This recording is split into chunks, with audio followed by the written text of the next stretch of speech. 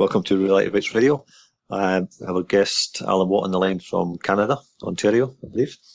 And it's been 2.5 years, I think, since we last spoke, Alan.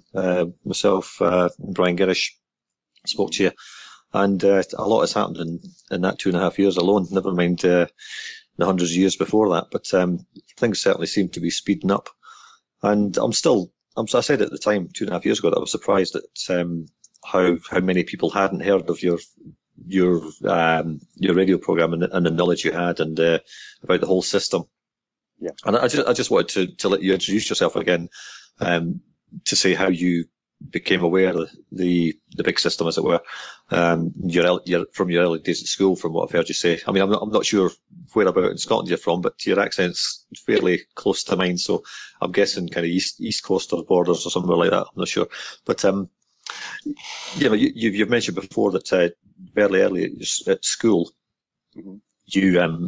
you kind of start to realise things were wrong. So, I mean, if you want to just introduce yourself and say how you got into this, as it were, from way back when. Yeah, well, what really happened was I was born into it. We're all born into it. It's just that we're caught up immediately that we're born with indoctrination from the parents who don't understand themselves that they're living through a big planned society, a planned system, a planned culture that's always being updated and altered. And we adapt. This is the whole secret to everything. We adapt, as the big boys know. As the Darwinians know too, to every situation. We adapt to the new normals. And the new normals can be pushed by mass marketing, cultural shifts, entertainment, for instance, is a big thing. And I realized very, very young that everything was simply wrong because I lived in a very working class area. All the towns around me were working class, mainly mining towns and so on. And when you're young, you can walk in and out of everybody's homes with your pals. And in every house that you went into, if there was any strain that you walked into, you'd feel the strain amongst adults. And it was always about the same things.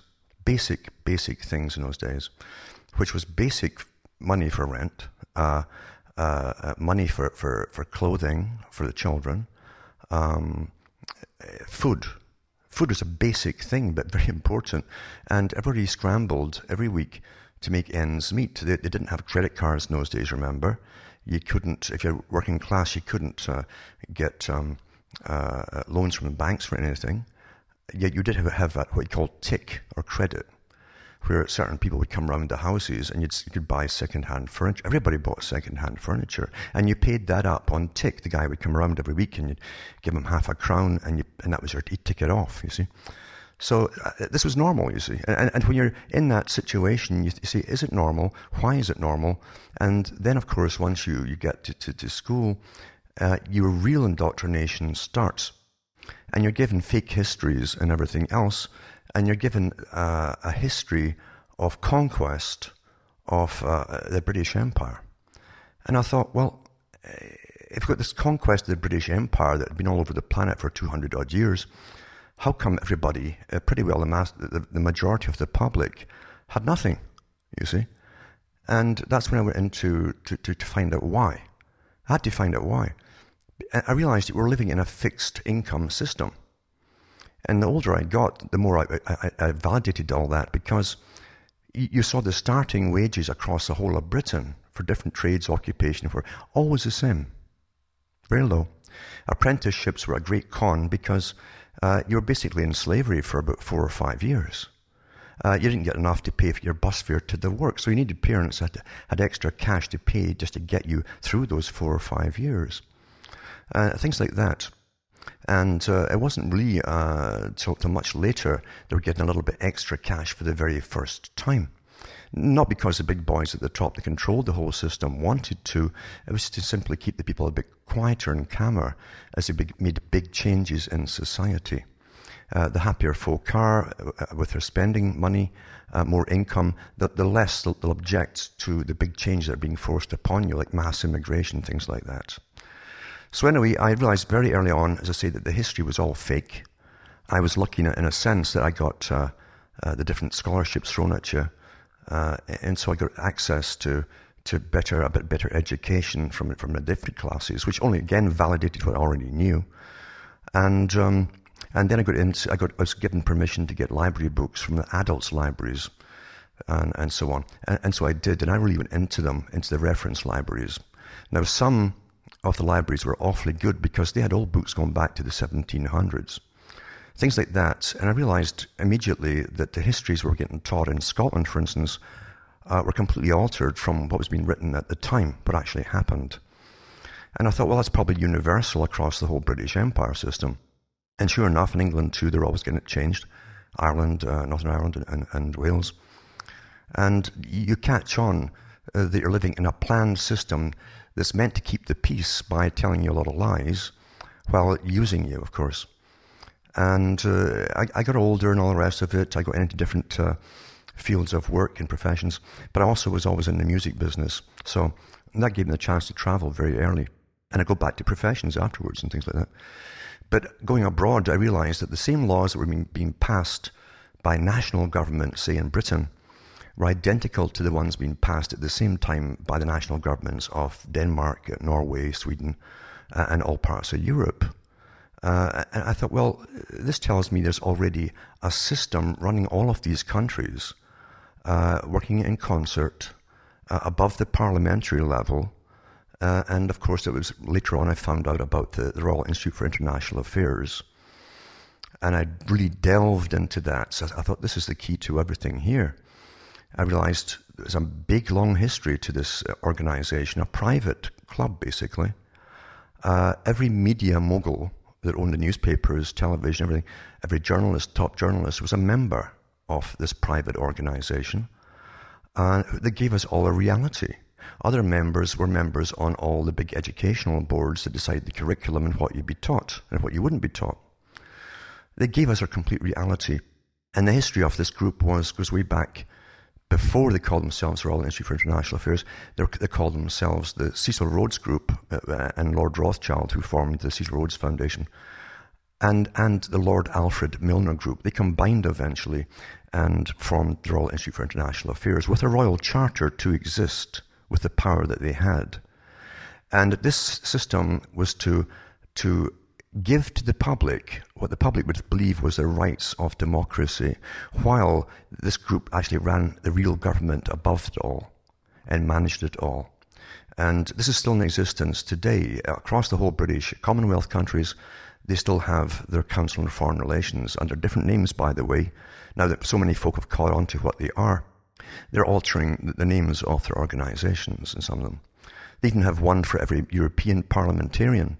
They belong to the European International Affairs Committee. So private groups didn't really just hijack the system. They created the system for you to make sure that they would always run it. They did not believe in democracy, but they know that the people wanted more freedoms and a thing called democracy. It was a new idea even in the early 20th century. Winston Churchill talks about it, and who was pushing it, by the way. So you find that there's never been such a thing as democracy. Today, democracy is run openly, pretty well, by big international foundations that all work and are all part of this Royal Institute for International Affairs, the Ford, Carnegie, and Mellon Institute, a whole bunch of them, so many of them. They're tax-free charitable foundations with trillions and trillions of dollars each, some of them. They have hundreds of front foundations that they also finance through the main ones, and they run hundreds and hundreds of non-governmental organizations. So these non-governmental organizations are the ones that are told to lobby governments for planned changes, plans by, say, the big boys at the CFR, Royal Institute for International Affairs. And from the public's point of view, all they see in the papers is, a democratic group, an NGO group, wants a change here and a change there and all the rest of it, never realizing that these private NGOs, the top members, know exactly where it's all supposed to go. It's not for the good of the people at all. They use environmentalism to the hilt. They've completely hijacked that. In fact, they started it up. And the top members and the NGOs even are on massive salaries, sometimes millions. a year, per annum. Full pension packages, the whole thing, like a government worker. And they know what their role is to lead their crowds, and with very, very good intentions, often the crowd follows, but are being misled into the Great Society, as they call it in Britain, which is communitarianism, a form of collectivism, based on all the studies they did in the Soviet system, with what they call improvements in the Soviet system. The new system to be implemented all throughout Britain, for instance, is the flagship for the rest of the world to follow. And in this new collectivist system is a Club of Rome, another think tank, because they own all these think tanks that advise governments. The Club of Rome, a high member of this, and they also advise the UN, came out in the 1970s in a book called The First Global Revolution. And they said that the real revolution is led by us and all of our members. Democracy will never work. See, they knew this from the beginning, even though they push it on us because we like the idea of it. And they pretend it's there, but they lead it all. And they said democracy will never work because there are too many competing factions, all demanding special interests and special rights. They'll all be fighting for the big share of the honeypot, the taxpayers' money, you know. And that's already spoken for by the big foundations that run the whole system. So they said we can't get anything, the big plans done. In other words, we're run by plans. Things just don't happen. The big boys in the Royal Institute for International Affairs and the CFR literally plan the 100-year plans, just like the Soviets did because they were heavily involved in the Soviet system. The United Nations has 100-year plans, 50-year plans for some things, 25-year plans for other parts of it. Social changes, this change will be done within 10 years, etc., etc. It's run with military precision. And big international corporations are all members with these foundations. In fact, many of them were funded to start up as big international corporations by these foundations themselves. You find writings even by Albert Pike in the 1800s, who was a big player in international revolution. He was the Pope of Freemasonry in those days, you might call it.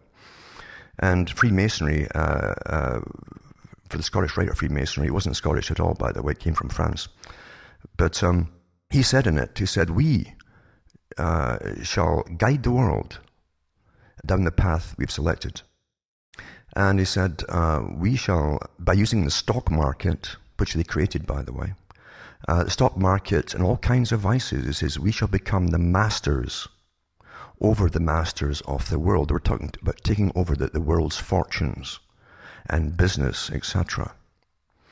That's been done, but they have created real corporations on the way. When you look at the big international meetings to do with the future, look at IBM as an example.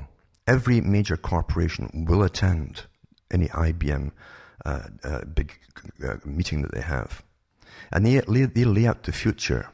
And all these other corporations that are associated with IBM and network with them are all part of this giant system of non-democratic systems, you see. While they leave and always use the term democracy as they push their system into other countries they haven't been in before. But it's under the guise of democracy, and there's no democracy at all. In actual fact, everything is completely rigged. You'll find that in the planned society, in the Great Society, etc., is Carroll Quigley, Professor Carroll Quigley, who was the historian, and who was all for this agenda, for the Council on Foreign Relations, which is just another branch of the Royal Institute for International Affairs. They couldn't use Royal in America, for instance, so they called it the Council on Foreign Relations. But it's the same group. Ireland has it too, and so does Southern Ireland, by the way. And Quigley said, the new system we're bringing in is a system where professionals and those in academics will run the world. Professionals, experts. And he simply parroted other ones who were in the world meetings and wrote lots of books about it, like Lord Bertrand Russell. And they said, Quigley said, the new system would be a form of feudalism, a new feudalism. Feudalism really hasn't ever died away. And in fact, there was an article in one of the Scottish papers this year, in fact, about the feudal system of Scotland is alive and well. where you've got really about less than a dozen lords, going back to the Norman times actually, who still own most of the land in Scotland, you know. So anyway, this new feudal system, he said, will have the new feudal overlords who will be the CEOs of international corporations. Every government today takes its cue in all matters from the big corporations, including, I would say, the institutes, the private charitable foundations and institutions that advise them where to go. So really you have puppet governments. Now those in government at the higher levels all know this because they're all members of the Royal Institute for International Affairs and CFR too. Quigley went so far in his books, and remember he had the archives of their version of history because they fill in all the blank bits to do with why the wars were really caused, what was to be gained from them, etc. He gives the history of them. And he said that wars have two reasons for happening in their philosophy. He said it not only standardizes a system across the world for globalism, but it also, it says, you can get more done in 5 years of warfare, real war, in a cultural sense, than you can do in 50 years of persuasion and propaganda in peacetime. And that's true. During wartime, the government steps in, it takes over agriculture and many other areas of society that were in private hands and smallholders' hands and so on. And after the war, you're in a socialized system. Britain went into World War II fighting National Socialism, supposedly, an official version, but it came out as a socialist country. And it was internationalist.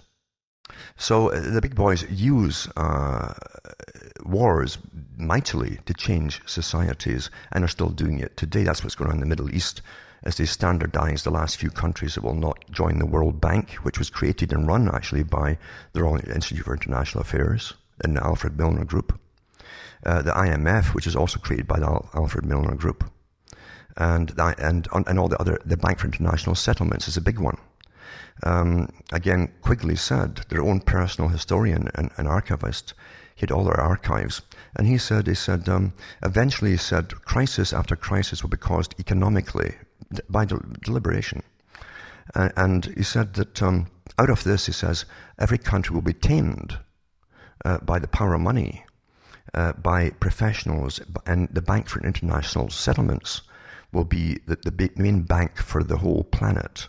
That's happened. And eventually the IMF would come in as the collector of debt, and they would start running the politics of each country, which we already have as you go into the countries, and they cut the welfare systems, they cut the health systems and so on, and they loot the country to pay off the debt. He wrote about that back in the 1960s. But he said that since in that time, the 1960s, mid-60s, he said there hasn't been a president of the US or a prime minister of Britain or any other country in Europe that has not been a member of this organization with all of these goals in mind. He said, since the late 1800s. He says it's not necessary we get all the rest of the politicians in. The other politicians are allowed a certain amount of competition down below. But all the top members and the prime ministers and presidents are always members of this organization. And advisors, by the way. Very important with advisors, because they really know the agenda. So we're living through a planned system. They're standardizing the world into the one system. And many players are on board with it, even the ex-Soviet boys, Gorbachev, etc. And Gorbachev wrote a lot about it too. He said that in one of his books, I think it was called Towards a New Civilization, he wrote quite a few actually, and they were written in the very primitive way that the communist leaders spoke to the ordinary folk. It was very almost childlike language, very simple. But he said in the book that I'm an atheist, he said, in an answer to a girl's question they put in the book. But he says we. He didn't define who we were, but he says we are in the process of creating a new world religion for the future, for the system they're bringing in. And it must be based on a form of earth worship. And what he was referring to was that massive indoctrination to come out into the schools, etc., across the world, to bring them into conservation, because it was to tie in with austerity, post-industrialism, post-consumerism, as they bring you into the new society, while at the same time they were raising what were called third world countries up to a higher status that were to be funded completely. And they are, by the way, through the World Trade Organization, set up again by the Royal Institute for International Affairs. So we saw it happen with China. Britain, by the way, most British people don't know that at the end of World War II, it was signed into agreements that Britain would not just demilitarize, but they would deindustrialize over a period of time. That was to start around the late 60s, escalate through the 70s and 80s into a completely deindustrialized society. During that time, the people who lived in Britain were never told that when the factories were simply disappearing, many of them were moving abroad, they weren't telling them that in the press, so thousands upon thousands, every week this was happening, getting laid off, layoffs. The suicide rate went through the roof in Britain because the youngsters had nothing to look forward to at all. And it actually overtook Sweden for the suicides rate, way beyond Sweden. But the people were never to be told. And during this whole period of time, they were setting up basically the new European system. Again, free trade was always designed to amalgamate into a government for the whole of Europe. And they lied from the beginning. They actually admitted in the late 90s, when they had got the parliament up and running in Brussels, they actually admitted after that, and they read some of their initial charter for the first time. They said that the public were never to know the real truth behind it all, and would be basically cajoled or lied to along the way until it was up and running, because the intention was always to unite the whole of Europe under a non-democratic system. Again, falling in with the Club of Rome, etc. Because tremendous upheavals as they deindustrialized the countries, and it certainly did. And as I say, the people were. Margaret Thatcher at one point came on national television and said, "There's a generation growing up in our lifetime that will never see employment." She said, "Get used to it." But there's a message for you for the future. But it was so important. Yeah, it was so important. Yeah, hello. Yeah, carry on. I was just going to say, I mean, it should be obvious to many people in Britain now, and indeed Europe, particularly Greece, Spain, Cyprus, all these countries, that unemployment's here to stay under the guise of austerity. And I was in somebody's house the other day there, and just doing a bit of work for them. And this lady was talking to me about just bringing up things that were on the TV, because she was just sitting watching the TV all morning, this kind of morning garbage and so on. And she said, "No, this drugs thing's terrible. What do you think they should be doing about the drugs, And I said, well, if they stopped growing them, that would help. Because the report had just come out in the papers over here that the bumper heroin crop in Afghanistan, had been a failure of British military policy. But of course, it was a success of British military policy because that's exactly what they wanted. But going back to the whole historical side, the money, the military and religion, the three of them tie together in terms of the overall overarching control mechanism. And basically, without money, none of the other two would really survive anyway. So, I mean, money is the crux. And as you say, it's been discussed in many meetings and written in many books in days gone by, that money would be used eventually to basically bring everybody under the thumb, as it were, of the international bankers. Oh, it's been done before, you understand. There's nothing new in this. And again, that's why we're kept in such ignorance. Yeah, I mean, that's what I want to go into. I mean, it has been done before, and religion's been used before, and the military's been used before.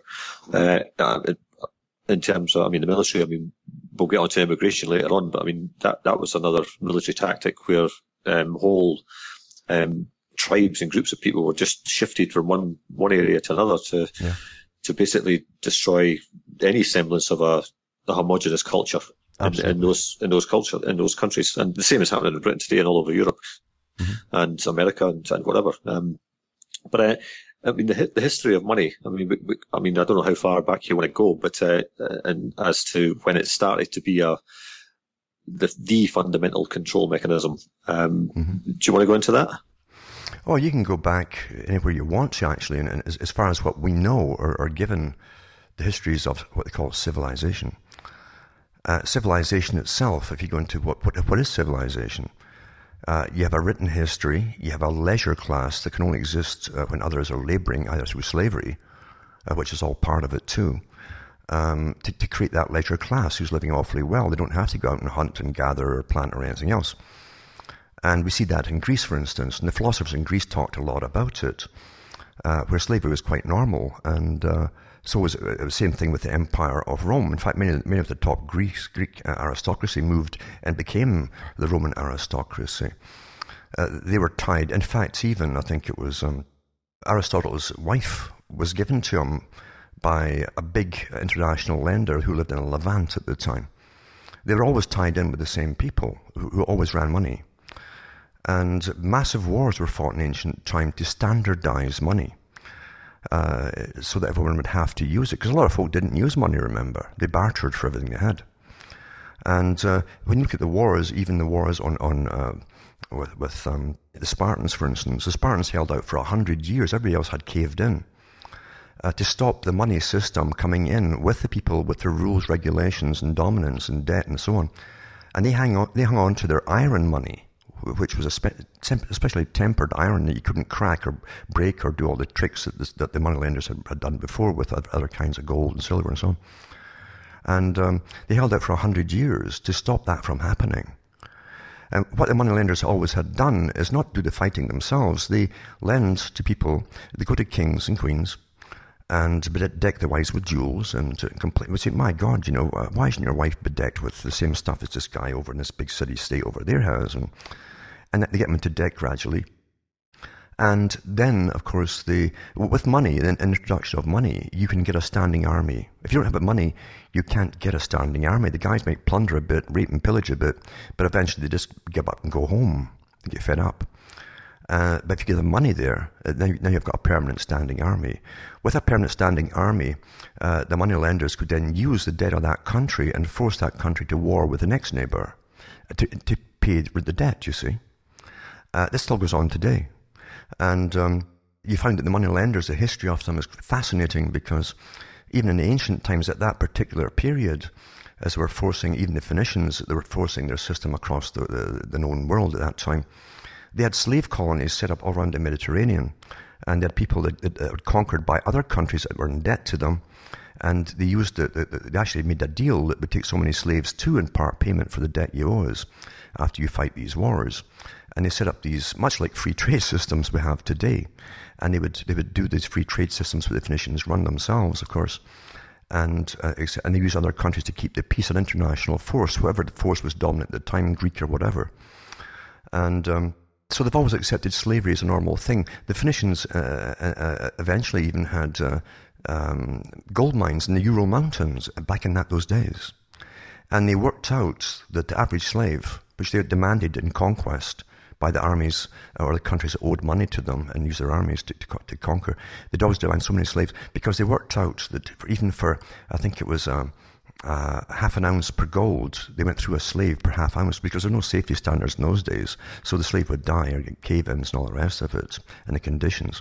So they had a real going business, and they studied people too, just like sociology does today, and behaviorism.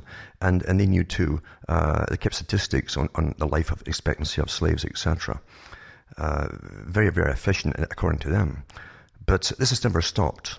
This whole key of money created by, say, one or two groups down through history, left to those two groups in their hands, has to stop. If it doesn't stop, it's all over. It's simple. It's very simple. Simple as that. Countries fought to create their own money, to put into circulation. Canada was a good example. During the Depression, it was the only country that didn't suffer the same massive debt and loss that every other country did, because the Bank of Canada was a real bank at that time. And the Bank of Canada printed its own cash, and it was backed by something. Doesn't matter what it's backed by. As long as it's backed by something that's agreed upon. But the fact is, they spent it into circulation, and they sold it to the banks. So it wasn't debt money. It wasn't debt to begin with. They sold it. That paid for all the rest of it.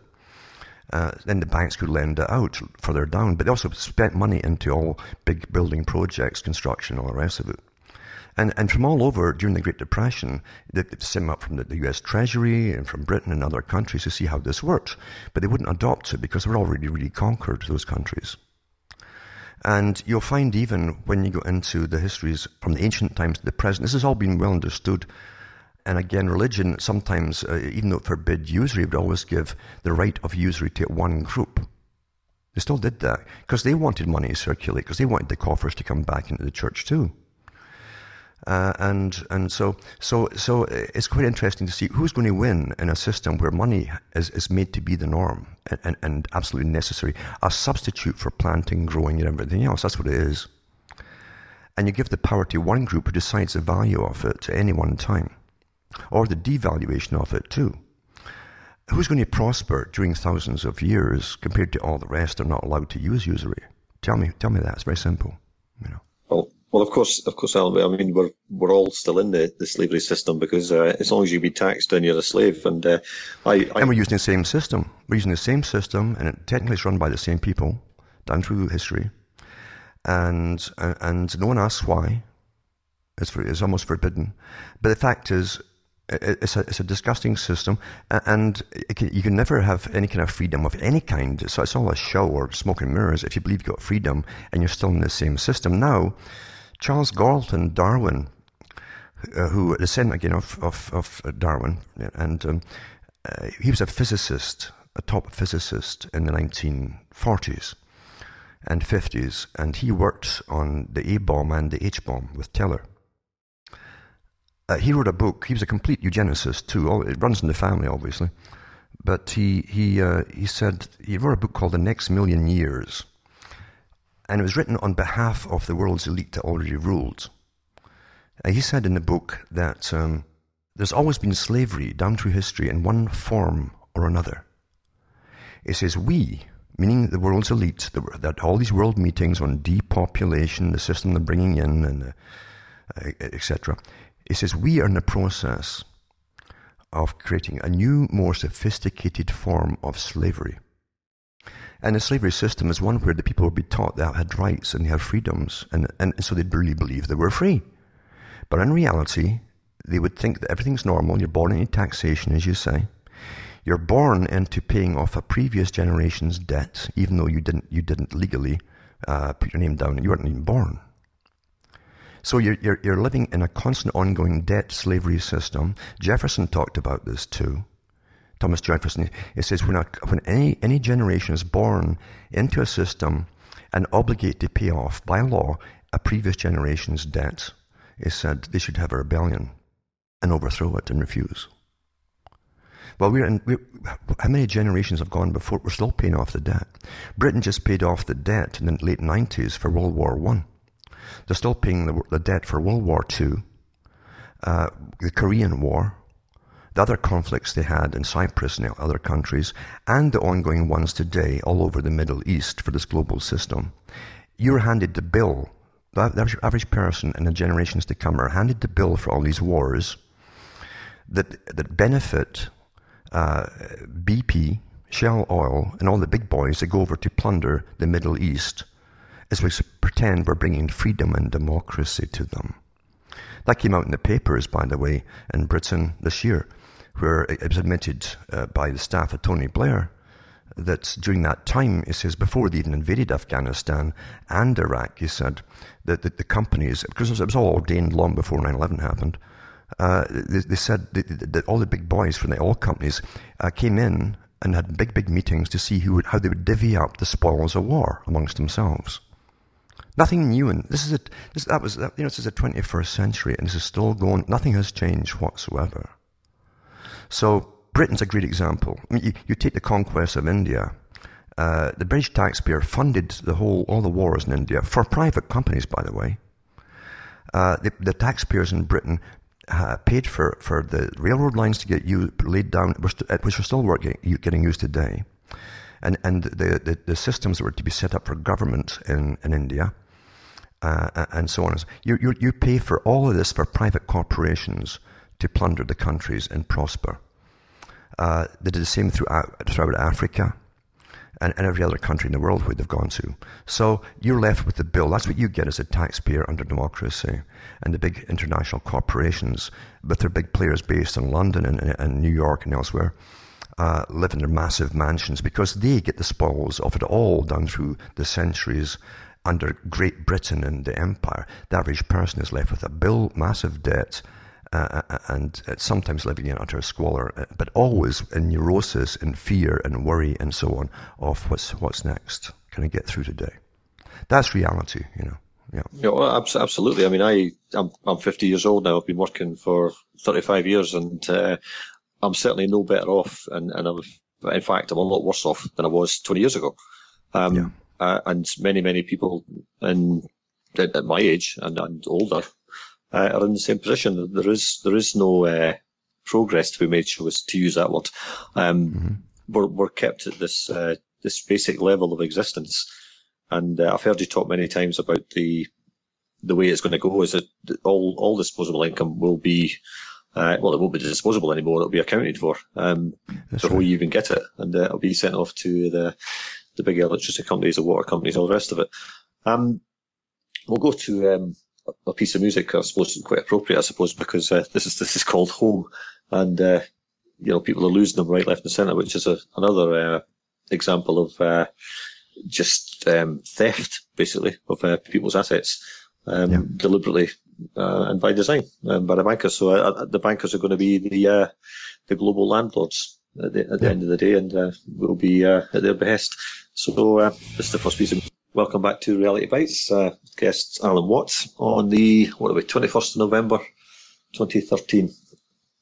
And we were talking off air there about the history of this whole system, and there's a few people in the chat box that had a few questions from colleagues of mine earlier in the day and earlier in the week about the whole religious side of things. Some of my friends are in Ireland, and they're well aware of how it's been used over there to control society. Not so much nowadays, but it was certainly a big player over the last century or so. But the whole history of religion, I mean, is there any kind of starting point for where religion was brought up as an idea of how they could control society outside the money system, outside the military, giving them a belief system? Yeah, people are naturally inclined towards the spiritual side of things, and I think personally it's part of a survival mechanism too, because we all started in some tribe or other long ago. So it gave you a simple moralities and taboos that you shouldn't break or the tribe suffers, you see. And when you're living for basic existence and sustenance and so on, you have to have basic rules to stop any dissension within the tribe, even mass promiscuity. You'll have unwanted children that have to be fed, but by whom? If there's no dads and so on, you don't have a welfare system, etc. So you have basic taboos, which all work very well, very simplistic taboos, everybody knows them, etc. You didn't need police. And you didn't have to pay extra cash for a chief that lived like a king and queen. Basic chiefs lived like the rest of the public. They didn't have anything more than you did. And that way, too, they couldn't get too big for their boots with a standing army to protect them. Therefore, if someone did become a bit psychopathic, it was easy for the rest of the tribe to overthrow them and get rid of them. Once that system was overgone by money, because money brings in, again, the Praetorian Guard type thing around the elite. And then in the next village, of course, you have the same, or town or city-state, you'll have the same thing going on. And so they start intermarrying each other, and you have a psychopathic rulership, you see, because those who seek power and who are clever enough to be manipulative and persuasive, but ruthless at the same time, are psychopathic. These are the ones who unfortunately get to the top in a moneyed system. Always will be. Always has been, always will be. And therefore they intermarry the daughters of psychopaths too. So there's a lot of hereditary traits there.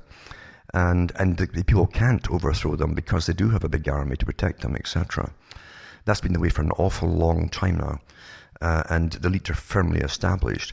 But again, too, some people's, even the ones who ran the moneyed systems, had the same kind of system that they all thought they were elite, all the money boys, the big money boys in times gone by. And it's very tribal, in fact, very tribal and elitist, right to the present day. And so we must never forget that. There are still tribes vying for power today. It's unfortunate for the people of Scotland and some other countries. They can't see that so well. But you find that the most powerful people who still retain their real tribalism and intermarriage with their own all came from the same areas of warm climates, by the way, not cold climates. And if you go into anthropology, they have a lot of reasons as to why that is. There was less people in the cold climates, and you had to be friendly with people you had never met before, little small groups, for your survival's sake, and an exchange of foodstuffs and things like that for your survival. In the warmer climates, tribes grew big, and they all vied with each other for power, and they're all pretty well inbred. And they still do the same today, by the way. It doesn't matter where they go across the world, they still send home for their wives or whatever. And that's never been answered yet as to what's to happen with all of that. But we had ones, too, involved in the moneyed system. It's right down through time. But in the Middle Ages, you found that when successful tribes that worked collectively, and this is the thing, too, with collective societies of real tribal peoples, they're very collective. They can work together. And when they go into other countries that are not collective, more individualistic, for instance, like say Scotland or parts of Europe, etc., they always succeed because they're working collectively. They monopolize things. Very, very, very successful, and that causes massive dissension. So when the peoples of those countries eventually recognize them as completely different and taking over, they try to have them evicted. And this has happened down through time too, even with the moneyed peoples. So you had in the Middle Ages, just prior to Luther, different factions of people who were in contact with the disaffected peoples, and they started to learn for the first time about the religion that they believed in themselves, and they interchanged ideas. And out of that came the first, you may call them secretive societies. There was different forms of them. The Bogomils were one. They were the same as the Cathars. They were well structured, and their idea was to cause dissension within the ruling church at that time, which was the Catholic Church, Roman Catholic Church in Europe, and to cause doubt, etc. Later on, they broke out under different guises, different names. Rosicrucianism was one of them. And so you add mysticism to people who are often illiterate. All they know is their indoctrinated religion. And most of them had never read a Bible, and in fact weren't allowed to in some religions, Christian religions. And so they couldn't question anything, but they were questioning just through word of mouth by all the disaffected groups they were in touch with. And it got so bad around the time of Luther. I mean, Luther wasn't the only one that was pushing for a form of revolution. There were other groups too. When people started to get a hint of the fact that the religion they were following was really a structure of power control. It was a power control structure. They never really thought about it that way before. They thought it was simply for spiritual guidance, but it was a power structure that was really meant to keep an agricultural society in a feudal system. Because the old idea of godhood was that you had, in fact, you actually saw this in the early Vatican. They had the Pope at the top, and in a descending pyramid order, all the different categories and ranks of priesthoods down to the bottom. And they represented the heaven in a reverse form. And they also, often in their drawings and their paintings, they'd have heaven coming down, ascending down to the ones below through the angels, and then taking on to say a pope, and then down through them. And actually it worked awfully well for us in a sense, for the education that everybody had at that time. It wasn't a lot. So it kept a kind of form of structure and culture that worked so that people wouldn't kill themselves all the time. and rob from each other, etc., etc. But it also, of course, from its inception, was taken over by a power elite naturally with the money, etc., etc. There's always elitism. And so over time, like every institution, it becomes corrupt. And so it kept all the kings and the queens and so on in power, often tyrants too. And even though they said that, for instance, the Catholic Church was not meant to be involved in things of the world, they couldn't help but be involved in things of the world. They wanted sort of peace and quiet and some form of order in society, because all structures are for order. Even the primitive religions that don't get taxation and so on, they still want order for their lives to work. But of course, confusion reigns when you end up with the money system coming in and people who don't belong to that religion running the cash too, by the way. So you also, in the Middle Ages, you had breakaway factions that started off with ideas actually gotten from the money guys who taught them a form of Judaism. Now, these folk had only heard priests talk about stories from the Old Testament, but actual Judaism itself is a book of revolution. People don't realize that. It's about unjustness, it's about being persecuted, it's about fighting and rebelling in their history against different factions that conquered them, etc., etc.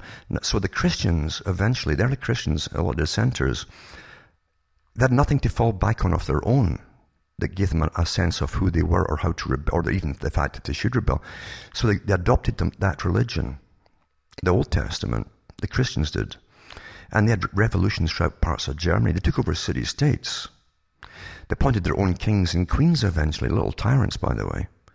They brought in free love in the 1600s, in some of them, free love. And it got so bad at one time, one of the guys, under this new form of what they thought was Christianity that was in rebellion using Judaism, they actually used all the terminology from the Old Testament to rebel against those that they saw as conquering them today. And so, because they had nothing else to take it from. That's the only thing that existed. It still is today, by the way. And so anyway, they thought that they should have all these freedoms and rights and so, and really do as they wanted to do. And it ended up in utter chaos. And the established people around those cities would attack them every so often, wear them down over 1 or 2 years, and eventually there was a mass slaughter at the end as the folk were starved out and went into absolute chaos. They brought in massive polygamy. They forbade women not to have sex with all these different guys. It was the 1960s with free love. It was incredible. They ordered the women they had to have sex with whoever man demanded it. But there were secret societies behind all of this. Even Luther himself realized, and he was against it too, he realized that it would put out his version of Protestantism. It would destroy it if he didn't turn against this movement. And he did. And he went on the side of the authorities. He said the rabble can never be allowed to have this kind of power. And he believed they were the rabble, you see. But then you find the same things happened later again, because the revolution in England, people forget about the revolution in England was the first major revolution. And that's why you end up with red, white, and blue. Very, very important, that.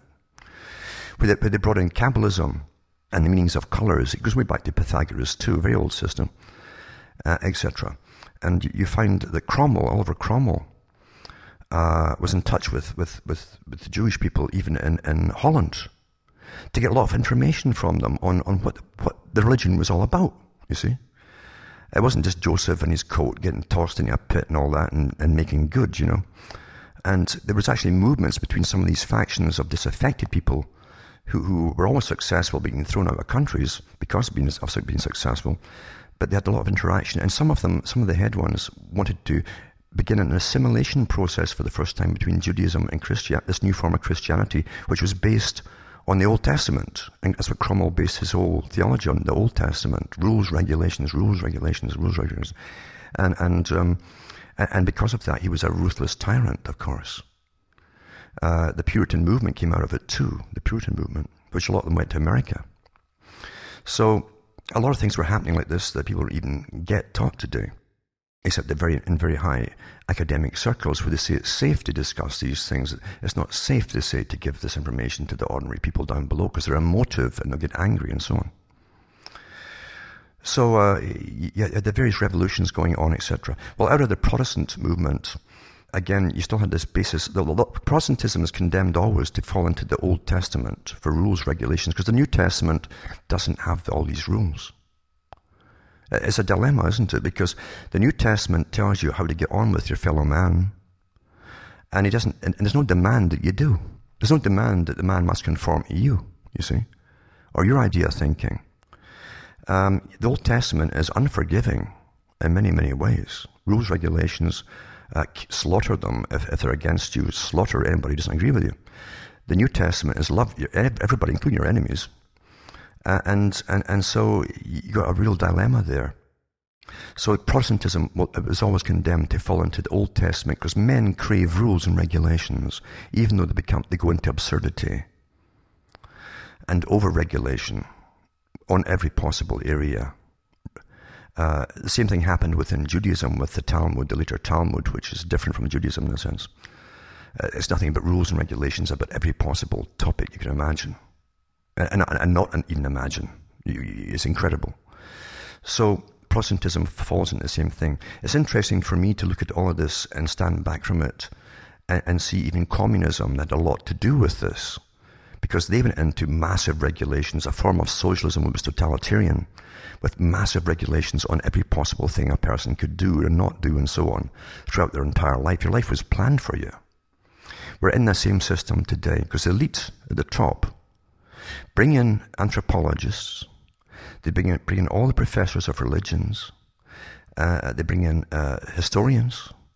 Arnold Toynbee was a great example of international socialism. He advised the CFR and Royal Institute for International Affairs on many occasions, top member, on all the possible things. Carroll Quigley himself was brought in for the same reasons. Because they tell the elites, here's how we can bring in our type of world, and they use all of these methods and the methodologies to run what they claim will be the perfect society of obedience. Obedience is the key to it all. A planned society where everyone would be born under the Soviet system that which have adapted into this communitarian and eventually be tested at birth, and they'll decide what you're going to be if they need you, by the way. If they don't need you, you will not be born. This is the planned society, you see. And you will be taught when you are born, when they've tested you, what you're going to be trained at, and nothing else. You get taught just that one training and nothing else outside of that. Then there's no dissension. You can't be a problem down the road because you won't have the education in these other areas or the critical thinking abilities and knowledge. Well, I mean, we're into Huxley's Brave New World in that scenario, because you'll be born into the alpha, the betas, the whatever, and Yes. you'll be given your education perhaps in the same form as Brave New World, where you'll be put into a kind of incubator. And this stuff will be drummed into you while you're sleeping or in some sort of comatose state or whatever. And, well, it's even beyond that. We're not far off it. We're not far. Yeah. You find that we're not far off it with. Carry on. Yeah, you find that, for instance, I don't know if you've read the writings between Aldous Huxley, Brave New World, and Orwell, George Orwell. There's a book out with their writings, because they exchanged all this information about what kind of system they would bring in. And they belonged to international meetings with the elites, of course. Intergenerationally, by the way, it wasn't just for them. It was always in the same family groups down through the centuries, you know. And they'd already worked out all this way ahead. They knew that the jackboot type thug thing might be important. And we're going through that right now. We've got a combination of both on the go. We have total information network systems, total control on every one of us. As we're going through, under the guise of international terrorism, we're going through the force of all the black-clad guys across the world. It doesn't matter where you look, the cops all look like military troops, which they are actually today. So the fear factor is used to force us into... But it's where black, too, is the colour of the executioner. That's why they had them dressed in black. It's a fearful thing. Always works in psychology, regardless of the time period. Anyway, the hangman wore it too, remember, in the hood. So anyway, that's what we have today to make us fearful. As when we're fearful, we turn to government, the abuser. We turn to government to help us. And they've got all these professionals telling us how to behave and not to worry. And TV's a big tool on it, of course. The BBC is the world example of how you control folk and prepare them through fiction and non-fiction for the future. So we're already in that system. It's a perfectly controlled society. The Girfec, as you know, was introduced in Scotland and caused a little bit of an uproar for those who followed it. Just for those who don't know, that stands for getting it right for every child. Yes. And now it's mandatory that every child born, regardless of your class system or anything else, doesn't matter, has a government-appointed bureaucrat, social worker or whatever, that must come from the age of about 2 months onwards and test you in different ways. And you must give access to your child to this bureaucrat whenever they demand entrance into your home. So they're a legally appointed guardian. This is how they get it through. It sounds better, doesn't it? And they test them for even things like racist tendencies from an age of a few months onwards. Things like this, to make sure that if they detect any possible thought pattern in that child and lines of questioning from an intelligent child, they can nip it in the bud quickly and recondition them, you might say, tweak them here and tweak them there to get them into the standard clone type system that they want them to turn out. Predictable, a very predictable child will turn into a predictable adult with all the proper indoctrinations, and that's all they'll be able to spout in public, in polite society, is the proper, accepted, authorized indoctrinations. That's all that will come out of them. And this isn't just in Scotland, it's in England too, under a different name. And the UN is behind it too. Even Sarkozy, that was the president of France, was a big proponent and designer of this system for Scotland. And Scotland is a test bed for tweaking it all. Because Scotland, by the way, the Scots were slated for being eradicated by some of the top economists of even the 1800s. John Stuart Mill they had all the different peoples listed and according to ascending and descending orders of importance under a eugenical scheme and a Darwinistic scheme. And they said that the Scots and the Irish would have to be eliminated. H.G. Wells wrote about that too in his book, A History of the World. It's a 2-book volume than the original one. And he said the Scots and the Irish, he says these people tend to rebel. They don't like being conquered. So it's true that I always say the Scots have an allergy against tyranny, you know. And so they'd have to be eliminated and wiped out. Hence the push in those countries to definitely multiculturalize them, and eventually not just, very few of them are having children now, as you know. I couldn't believe the massive attack on Scotland during the late 70s and sped up through the 80s like crazy, as they brought in a massive immigration from India, settled in Edinburgh and places like this, and in with it came the massive drug problems and heroin, because the networks were all coming in with them. The governments knew this too before they brought them all in as part of the destruction process. And in no time at all, they brought those people down into utter despair. Utter despair. When you see children sitting on the steps outside their council homes and so on, with syringes hanging out their arms, and they're in a stupor. You got planned genocide. Yeah. Yeah, I saw that. I saw that myself. I'm from Edinburgh, and I grew up in that kind of environment for many years, and eventually kind of got myself away into a kind of a nicer place to live, shall I say? But I was brought up on council estates when I was young. Yeah. And then I started work for an insurance company, and I used to have to go around, I don't know if you know the areas of Edinburgh, like Granton, Pilton, and these kind of areas where the tower blocks were.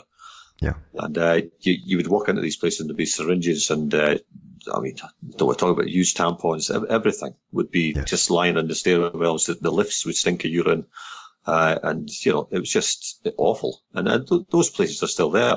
Knocked a few down, but people think all that's gone away, but it's just the same as it ever was. I've never seen anything in those kind of areas get any better for anybody. It's not meant to. It's not meant to. Of course. Well, obviously, if you look at the Darwinist process of the annihilation of societies, and this is taught again in higher circles today. If you look at the American Indian, who lives in similar conditions, by the way, they say the American Indian will not adapt. You see, but they don't want them to adapt regardless. But you'll see the same squalor there. And what you see, and Darwin said it too, a superior culture will always destroy and cause the destruction of inferior cultures.